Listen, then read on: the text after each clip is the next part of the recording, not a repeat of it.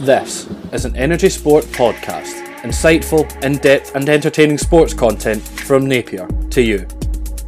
This is an Energy Sport podcast covering the British and Irish Lions Tour of South Africa 2021. Hello and welcome to another episode of the Lions Tour podcast on Energy Sport. It wasn't the best game for the Lions as they went down 27-9 against South Africa in the second test in what could be described as a fairly controversial match, but the first whistle hadn't even gone before the controversy started, as we had a very strange Trump-like video from the South Africa head coach and water boy Rassie Erasmus. Yeah, before the second test even kicked off, like you said, we had a very sort of controversial video, hour-long video, monologue of the director of South African rugby, Rassie Erasmus. And in the video, he sort of talked a lot about the refereeing decisions and how they were wrong. And from that, he will face a misconduct hearing after the video, where Rugby said the extensive and direct nature of Erasmus's hour-long monologue is a potential breach of a code of conduct. Robbie also said in a statement, it called officials the backbone of the sport. Without them, there is no game, it is said. So that's what World Rugby's view, and it looks like they are going to face Rassie Erasmus is going to have a bit of a backlash for this. What were the main things he picked up on in the video? Well, it was just an analysis of the sort of refereeing decisions that happened in the first half, which led to the British and Irish Lions winning the first test. Obviously, we talked about the decisions in the first test. There was a good few controversial ones, and Rassie Erasmus went through every single little detail, but what he missed out was the details that the referees did get correct, and mainly focused on the ones that he claimed that World Rugby, the referees, got wrong at the time. Certainly, it seemed an interesting move too. It was almost a Trump-esque video of Stop the Steal, wasn't it? When he was complaining. Look, referees are human. They get things wrong all the time. This happens in every single sport. It's just a little bit out of character why a sort of director of rugby, of all people, to put up an hour-long video of an analysis of a referee. It sort of takes out of the sport. I think this is sort of almost sort of strategy by Rassie Erasmus to either one, bring off the media pressure of his players who's played so badly in the first test, or two, he's generally concerned about the refereeing sort of standards that are happening. It's either or, but it's very unconventional. The officials do seem to have come under a bit of a spotlight on this tour in particular, more than any other one that I can really think of. I think it all sort of started when the TMO was, for all three games, was announced, and it was announced that he was a South African. Yeah, I mean, for years I've been watching rugby and I've never had decisions like this. I mean, of all the times you could have, friendly matches, Alton tests, the games that are used for experience, etc. I've never seen a referee TMO being picked for a side that is actually playing. And to do that in a British and Irish Lions tour, it just adds more drama to an already just over the top sort of rugby tour. It's very, it's a controversial decision. But we did eventually get some rugby. The shouting stopped for the first 2 minutes of what turned out to be a first half that lasted about 60 minutes. until there was scraps and controversies and all sorts happening all over the pitch. It was a never-ending first half. Like I didn't think it was ever going to end. I believe it was around an hour it took to get through. I remember pointing out to my brother at one point it was kicked off at 5 o'clock, and I think around 5:30 we were like 15 minutes into the game. It was absolutely ridiculous.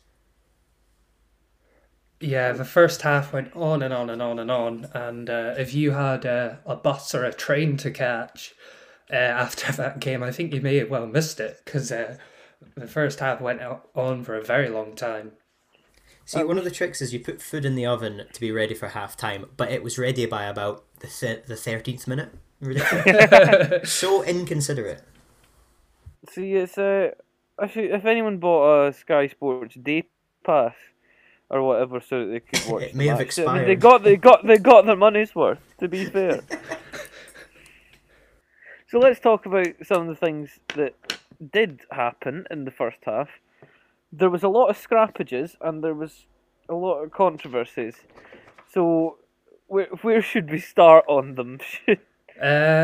Let's just start off with the first sort of controversy, which was that Duhan van der Merwe sort of tip tackle, which wasn't really looked at, but then a few minutes later he was actually sent to the sin bin. The tip tackle was just spectacular. The man, he was good at. The man played the ball, and Duhan looked at him and just went, "Yes, you're going down." It was reminiscent busted of him. A spine buster from wrestling. I felt like The Rock had just entered the fray just to lay the smackdown. Yeah, I mean, looking at that tackle, I think Duhan is quite lucky not have been sent to the sin bin. Peter Steph Dutoy, he lifted his legs above the horizontal, but I think maybe something that saved Duhan is that he didn't drop him to the ground. No, he was very caring and considerate and just made sure to drive him straight. I've just found it in slow motion. He puts him on his arse. Yeah. He doesn't land on his back or his head. He just drives him arse first into the ground. Yes. I think that's something that saves. That's what saves him. He sat him down nicely on the ground. Yeah, and then, I think maybe not even 5 minutes later, he was sent to the sin bin. He was for what was a fairly cynical tripping up, lashing out with the feet, whatever it was. It was just so silly. I don't understand why players do stuff like that with the TMO. You're never going to get away with it. And it was so blatant as well when you watch it back. At the time, I didn't even notice. But when you see it back in the TMO, you just think, is he maybe going to get away with it? And then you see the trip, and you just think, there's just no chance he's getting away with that one. Yeah, I mean, it was just, it's exactly what Struan said. It was a silly, just, you sort of look at it, and when it happened, I just rolled my eyes and I went, he's off. But the referee and the TMO, when we were making their decision, they did, contemplate actually sending him off for a red card. It did look clumsy. Like on first glance, it kind of looks more like a kick than a kick into a pile of bodies, at least in the first angle. But I think other angles saved him. Yeah, exactly. It's like our point back in our talk in the first test, sort of, if you compare the angles, what does it actually look like? But from the first sort of view, it did look like a kick rather than a trip. And I think the TMO saved him from actually not getting a red card. The TMO was good at saving people from getting a red card, just slightly more advantageously if you were a South African, for example. Should Colby have seen red? Oh, Struan has big opinions about this. I think it has to be. I know he's got eyes on the ball, and he's not meaning to take out the man, but at the same time, it's just so dangerous when you look at it back. When you first see it in normal time rather than the slowed down versions, it's so scary the way Conor Murray lands. Because I was saying before we went live, the fact is when you're in the air and you get your feet taken away from you, your first instinct is, you get your hands down, you try and plant yourself. But he's caught the ball in the air as well. He's managed to get one hand down. We just think about how dangerous that is. I know, obviously, it's a contact sport and these things happen, but it's just so dangerous. Like, it's difficult to watch. I know possibly there's some bias from our point of view from the Lions, but at the same time, I was just really surprised it was Sinbin. We were speaking in the group chat at the time as well, saying how at first, maybe it was okay. He didn't mean anything, but then again, it's just reckless. I think is the best way to describe it. He lands on. Yeah, he had the hand down, but he does land on its face as well. Yeah, it's when you get taken out, like, just from a point of view, even when like you get slide tackled or something, or you trip, and even if you're standing, it can be quite nerve-wracking suddenly falling down like that. But being in the air and not having control over your landing, it's just so dangerous. Yeah, it is really dangerous. I mean, looking over that tackle in real time, when I first saw it, I thought it was a red card. And then looking back at it again, it did look a little bit yellow. Looking over the video again, Conor Murray up in the air. Colby, he had his eyes on the ball, but that doesn't mean that he didn't mean to sort of collide with Conor Murray. There's a few questions that you ask if it's either a yellow or a red for sort of these situations, and one of them is Cheslin Colby in a position where he can get that ball? No. He's not. He's absolutely not. No, this is that. Now, he's not even jumping for it. He's not even... Exactly. Was he able to get that ball? No. Did he have his eyes on the ball? Yes. But I think that should have been a red card, and Nigel Owens also said that. But, I mean, looking at the game as well, so much was on that second test. It was if the referees did give him a red so earlier on, would it have just killed the game? But you could argue that surely doesn't matter. You At the point where you have to make the decision, that doesn't matter. Yeah, you absolutely could. But on to more controversy, Alistair. Stuart Hogg has been in the media a little bit recently for allegedly biting Willie LaRue, which he vehemently denies. I think there was a statement went out on Sunday after the match saying that Stuart Hogg essentially said, this is not how I play at all, and I always play to the spirit of the game, and I did not bite him. He said in a statement, I would never bite an opponent, and I am annoyed and upset by this unsubstantiated accusation. Now, this sort of situation comes from a sort of brawl that was created by the Cheslin Colby and Conor Murray incident. From the footage that we see, Stuart Hogg's sort of face is very close to Willie LaRue's sort of shoulder arm area, but it's very hard to see if he actually did bite him. And for the record, I don't think he did. It doesn't look like a bite. Well, I think you and Struan would know all about biting from the football days. The amount of biting that happens in football. That just makes it sound like me and Struan play football together and just go at each other with teeth. Oh, I don't mean that. I mean, you both watch football. Like, you know about that from the football days. Struan reveals the teeth marks, scars up his arm. I've got this bite mark right in my trap. Well, this one was from 2005. It's a difficult. I don't think he did bite him. To be fair, I was really disappointed because I didn't see anything of it at the time. Obviously, we're going to talk about more incidents from the game because there was a lot of controversy in this game. But I wasn't even aware of this until it came out after the game, and I was just really disappointed at first because he's my favourite player, and you just don't want that kind of thing to happen. But I don't think it was a bite, to be perfectly honest. No, it didn't. It certainly didn't look like it. What else? What have we not covered yet? Then, should Faf de Klerk have been sin-binned for that very high no arms tackle, which would normally merit you a yellow card, unless the TMO was South African? No, I would never say that.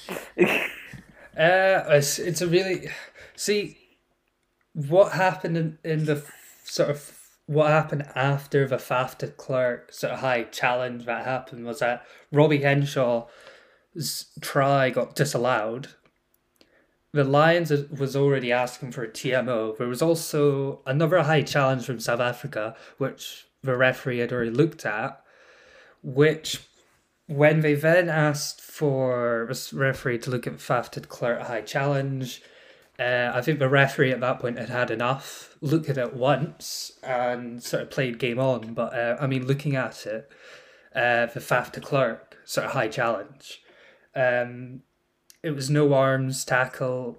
His shoulder hit Conor Murray's sort of high in the chest, not in the neck or the head, but definitely high in the chest, which, in most situations would warrant a yellow card. You were saying earlier, just before we started recording, that there was a lot going on in that particular incident before and after. I think that's kind of reminiscent of one of the problems we've seen with both VAR, but less frequent VAR in football, and sort of less frequently in rugby and with TMO, is that if something happens, they don't tend to look at some things that have happened after that. Thinking because it's like sort of that in rugby. I think the one I can liken it to in football, Struan, would be the Jordan Pickford tackle on Virgil van Dijk last season. Yeah, it's those incidents that kind of occur before the big incident are sort of just overlooked and forgotten about. And a lot of the time, the game has already been stopped for 3, 4, 5 minutes potentially to come to a conclusion on whatever their initial decision is. And then there may be a further discussion needed for the other incident. And I think a lot of the time, they just kind of brush it off. I do and don't understand it, to be perfectly honest, because it can be annoying. As we spoke before, the first half dragged and dragged and dragged. You don't want so many stoppages in a game. It can completely ruin the flow. But at the same time, I think I'd describe it as like a body check is what Faf de Klerk did almost. A high tackle. And you shouldn't be allowed to get away with something like that. And in a way, he's benefited from the Lions scoring a try, which then was disallowed, and he's gotten off completely free, really. He must have been counting his lucky stars, because so fortunate at that time. And let's talk about that try that was disallowed, Robbie Henshaw. From the footage I've seen of it, I would say it looks like it was grounded. So why was it disallowed? The sort of quick answer was that there was no clear footage of him actually grounding it. Did he have downward pressure? He absolutely did. But then what makes the referee and sort of the assistants of the TMO look at it is that he did lose sort of possession of the ball. He sort of knocked it on after he put it down, which sort of makes them think, oh, did he ground it after all, or did he just lose control of it? I don't think there's any sort of clear footage of him grounding it. He does have downward pressure. It is a bit hard to see, and that's what their decision was at the time. It's a shame that it wasn't allowed, because it kind of killed off the game, really, after that. South Africa went on a little bit of a rampage in the second half, scoring 2 spectacular tries.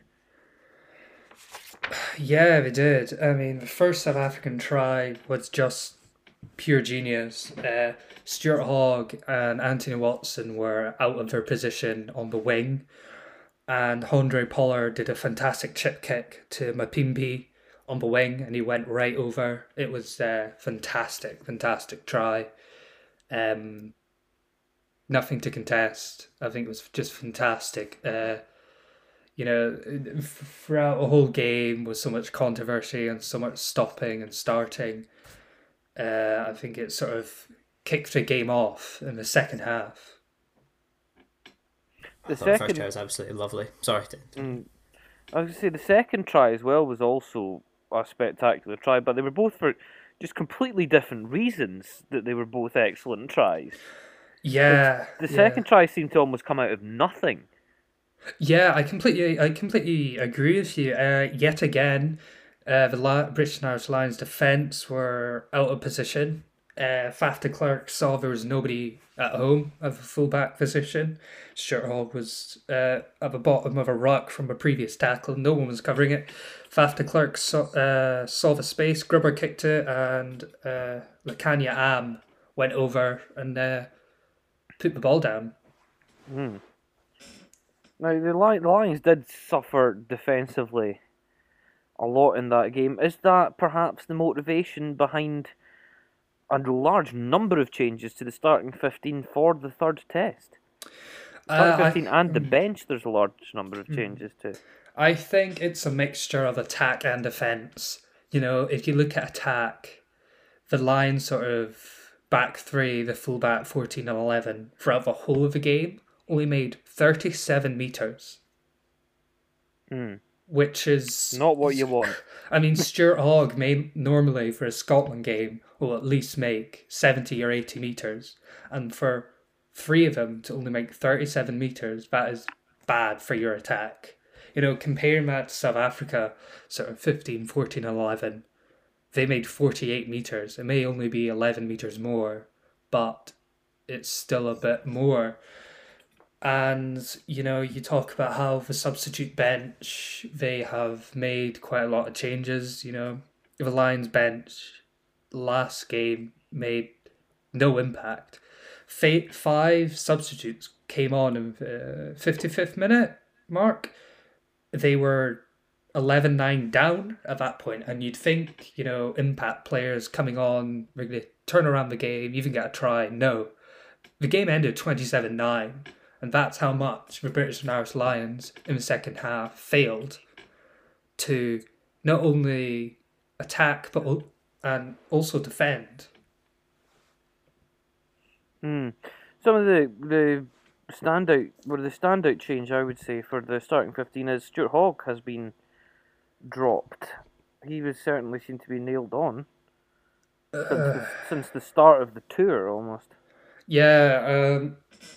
Well, yeah, again, Stuart Hogg, he wasn't good in the air. He didn't make much of a threat in attack due to either one, South African defence, or a lot of pundits on Twitter have been saying it's not really his style of play. And Warren Gatland has taken in Liam Williams for the Stuart Hogg position at 15. What are some of the other changes that we're seeing happening for this Saturday's deciding test? Well, Josh Adams has replaced Anthony Watson. We've seen Josh Adams score, how many tries he scored? 8, 9, 10 tries in this tour. He's the highest scored trier. So that's really good to see. He's getting a test start instead of Watson, who almost unheard of in the first and second test, to be blunt. Robbie Henshaw moves to 13, but Bundy Aki is in for Chris Harris. Now, Chris Harris had a good second test. He got a start. Unfortunately, attacking wise, not almost unheard of, almost like watching, which is a real shame, but he did defensively put up a good fight. Aki, I think, offers a little bit more different. I think he can attack, and his offload game can sort of unleash the 13, 14, 15 and 11. Try switch things up against South Africa. But obviously he's against Damien Dialende, who has been ticked as one of the best inside centres, so Aki will have to have a really good game. And then Conor Murray and Ali Price are switched again. Ali Price will start. Conor Murray not really having a good game himself, you know. I think for Conor Murray, he was far too conservative with his play. No flair apart from the disallowed Robbie Henshaw try, which he had a fantastic kick. I think Warren Gatland will bring him on in the last sort of 20 minutes to have a little bit of composure like we did in the first test. But I think Ali Price has to play at 9, of which he is, because he really needs to speed up the game, in which we didn't see in the second test. And then, sorry, this goes on for quite a while. Wyn Jones is swapped for Mako Vunipola. I was quite surprised at that. Ken Owens is in for Luke Cowan-Dickie. I think Warren Gatland's going for maybe more of a Welsh squad. There was quite a lot of Welsh instead of sort of English, Irish, and Scottish. But these are kind of guys who haven't had a chance. But like Warren Gatland said at the end of the second, we have lots of options, and he certainly is doing that. With the addition of Sam Simmons is on the bench. You know, he's been fantastic for Exeter. He was overlooked for Eddie Jones. So it's fantastic to see. And then, of course, at the 22, we have Finn Russell. That is going to be an exciting one, hopefully one that will help the Lions inject a little bit of creativity into their performance when he comes on inevitably in the 75th minute when they're 24-0 down. Yeah, let's hope it's not like that. I'm not pessimistic at all. Yeah, let's hope. I mean, I think that's something that the British and Irish Lions needed in the second test, was for somebody, a little bit of a maverick, to come on and try to switch things up. Owen Farrell has been dropped. He made little or no difference in the second test when he was brought on, and we've talked about that quite a bit. We didn't think Owen Farrell was much of an impact player to come off the bench, so it's good to see Finn Russell. He's been injured for quite a wee bit during this tour, so it's really good to see him back. Just to conclude, South Africa have two huge changes for them. They don't have Pieter Steph de Toit. Instead, they have Franco Mostert, which is quite a big change. And then, of course, South Africa are without Faf de Klerk. That's going to be a big loss for them. He's been very impressive this tour for them. Yeah, Struan, I've stolen the limelight over the teams. Talk about Faf de Klerk. I think you summed that up perfectly, to be honest. Faf de Klerk will be a massive loss for South Africa. He's my favourite South African player, but in a way, possibly shouldn't have been playing anyway had he received a red card in the last game that potentially could have been a red card. But very good point to make. I think it will be a massive loss, and I think almost from a Lions point of view, you've got to take advantage of that. You know, it's a horrible thing to say, and you don't like to wish injury upon any player, but when a key player like Faf de Klerk is missing, you have to take advantage of that. Yeah, I feel like in the first half, Ali Price and Faf de Klerk had a real battle at scrum half. And without Faf de Klerk, I think South Africa really have lost a big advantage. Of course, instead of Faf de Klerk, Kobus Reinach is drafted in. He's quite an experienced player, and it'll be interesting to see how it plays out in the third test. And so how do we see that third test playing out? For the last time, predictions please. Last time we had, Stephen, you predicted that the Lions would take it 24-19. And Struan, you thought South Africa would take it 24-19 the last time. So I was closer. You were the closest. You were indeed the closest. So, for the last time, who can get the closest? Or who can put it spot on? Have we had it? I don't think we've had a spot on. No, we haven't had a single spot on. We haven't had a single spot on prediction for the whole tour. But I've had a few. The last game would be the perfect time to get one. I've had a few individuals, like the first test for South Africa. I got I think I got the Lions or British now. Yeah. Yeah, I think I got. But this is really hard. We've talked about so much. I think the second half of British and Irish Lions just doesn't do them sort of the justice of how well they did play in the first test. I think it's going to be so tight. I think the Lions will win 21-18. Ooh. That's a bold call. I think without Faf de Klerk, it's a bold call. South Africa really loses not just a great player, but just someone so unique and so strong. So I think I'm going to go with another South Africa victory in the form of 21-15. Ooh. I think they might even without Faf de Klerk, I think they're up for it now. I used the analogy of all the Lions really did after the first test was make them angry, and now South Africa are coming for the 2-1 overall. I think, the Lions will be hurting from that second test. If they can sort of transfer that sort of disappointment of not winning it last weekend, they can really possibly make a comeback. We saw that in the last tour against the All Blacks. They had a horrific first game, but then they ended up winning the second test. But Saturday, it's all to play for. If the Lions win, then they'll be the first team, British and Irish Lions team, to go to South Africa and win since 1997. If not, that 1997 will stay there for another 12 years. Ooh, another 12 years. That's a long time to wait.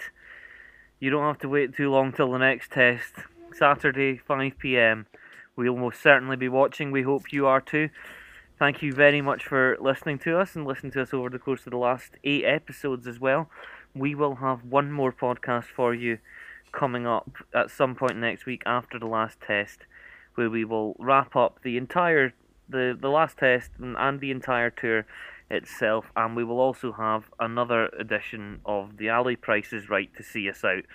So thank you very much for listening to us. Please do enjoy the match, and we'll see you later. Goodbye. Bye-bye. Bye.